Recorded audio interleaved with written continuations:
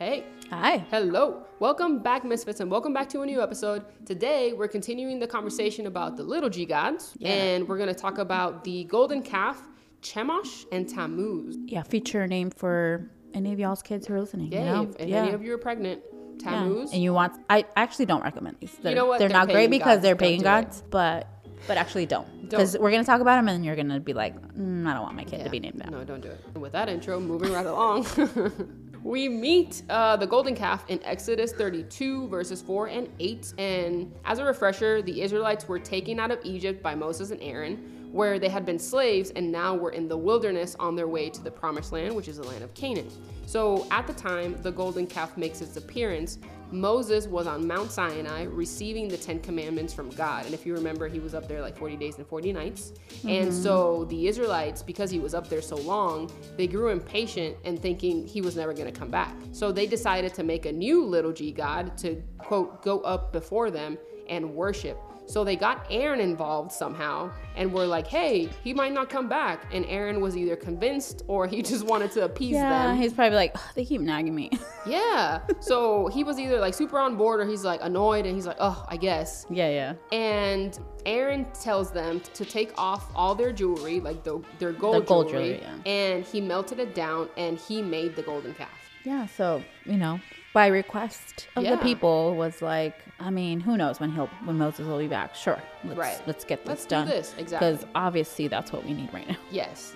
In our moment of just like, we don't know if our leader is going to come back. He's talking to God. Yeah. But yes, let's make an idol. Let's do this. Yes, right. So just so you get some background information. So the symbol of the calf was borrowed from the customs of the Egyptians, which makes sense because they had just come out of Egypt. Yeah, that's where they had been for years. It was fresh in their minds. Mm-hmm.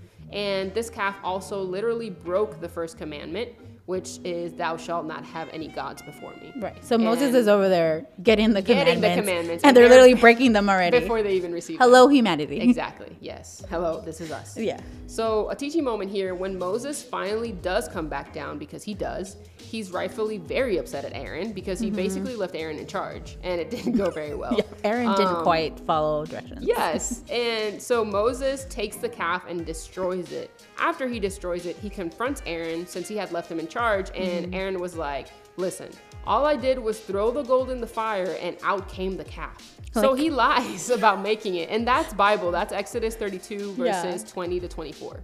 Not that, God can do something like that. But obviously this was not a God thing. So Aaron being like, oh, I don't know. I threw it in and it came out. All I did was do this. And really, just bro? Like the golden calf just popped out of the fire. Really? That's you're sticking to that? Yeah. Mm-hmm. Yeah. He tried. But yeah, he really did. He failed. And so that was the golden calf. Yeah, and this is not part of it, but this is the reason Aaron doesn't go into the promised land, because he does this. Yeah, because he lied and obviously wasn't following God's law. Yeah. He had a moment. Yep. All right, he was still a good priest though. Anyway. Yeah, no, he still started the whole lineage but he was still human and did this. Yep. Anyway, the next little G god we're going to talk about is Chemosh, and he appears in Numbers, Judges, 1st and 2nd Kings, and Jeremiah. He's just all over. Yes, very popular. Chemosh was a Moabite god similar to Baal. We mentioned some gods previously that require human sacrifices, specifically child sacrifices, and this one did too, but only for critical occasions. He was a little more specific and fine, not all the time, just when it's critical. Sometimes. Exactly. Which is still terrible, but very strange. So his name was thought to mean destroyer, subduer, or fish god by some scholars.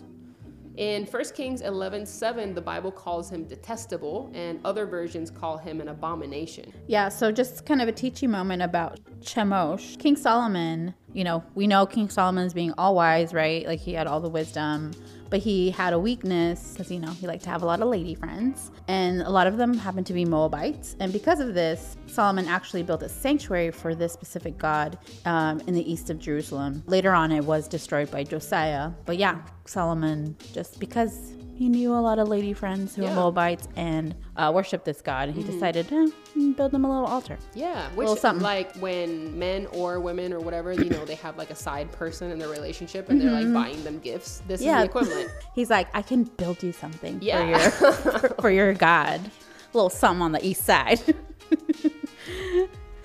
It's fine. It was thought his partner was Astarte or Astarte, who was a goddess, and Chemosh was thought to have brought victory to the Moabites against the Israelites, which I'm sure is another reason why they worshipped this little god here. And yeah, so it was a Moabite god. The next one we're going to talk about is Tammuz, and we hear about him in the book of Ezekiel. He's also known as Dumuzi. But Tammuz was a shepherd's god, also associated with fertility and agriculture. And he was known as the good young one. And actually in Ezekiel 8:14, where Tammuz is mentioned, it says, "He brought me to the north gate of the Lord's temple, and some women were sitting there weeping for the god Tammuz." What was happening here was that Tammuz had, quote unquote, died supposedly once a year, and then he would go back into the underworld, and then the women's tears were like a way to bring him back. So that's why the women would go and cry for him to bring him back. And of course, this was the practice that they had. Like the women would cry, and it was their form of idolatry. Like they were practicing idolatry. Yeah. And so they got caught in doing that in the temple. Right, like Ezekiel caught them weeping for Tammuz in the temple. Right, because they're in the temple. Practicing idolatry. Yeah, yes. And they're like, this is not the place, because this is God's temple. Right. So yeah, that was kind of in the vision that Ezekiel had. This was happening, and so he's like, nah, and I believe that this is the only time Tammuz is mentioned in the Bible. It's just in this verse. Yeah. So I'm sure there's some more history out there, but as far as biblical mention, it's the only one. Yeah. So just a little teaching moment. Tammuz is also the name of a Hebrew month. We won't go into now, but just wanted to throw that out because it's interesting how a lot of these things are like. But there's also a month. That's sometimes there's like some relation or just because of the time period or what was going on.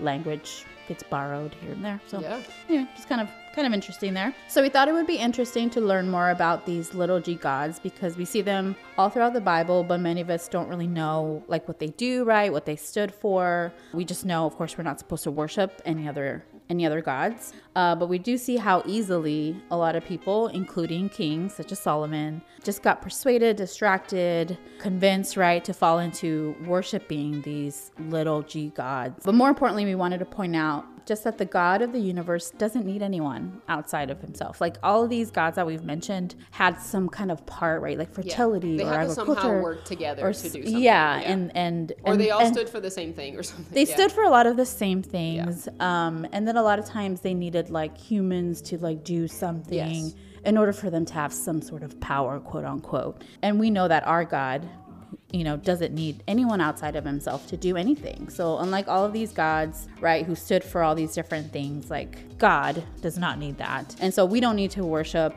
all these different gods to get all these different things, right? We know the one true God. We know who's the true God that is good, sovereign, and he's the one who's in control of all things. So we don't need to be worshiping all these other gods, for just little things.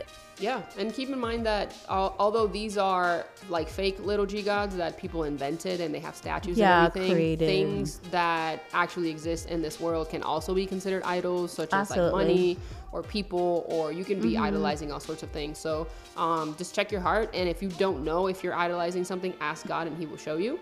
And but we just wanted to share about these gods specifically because we want you to be Bible literate. And so when you are reading the Bible, now you know what these guys are, or what their names are, or if it's a merman, or if it's a bull, or you have some context. Half something, half whatever. You have some context of what they are and what they do. And we hope you enjoyed this episode. And as always, this is Fran. This is Yali. We are the Midtown Misfits, and we will see you next week. Bye. Bye.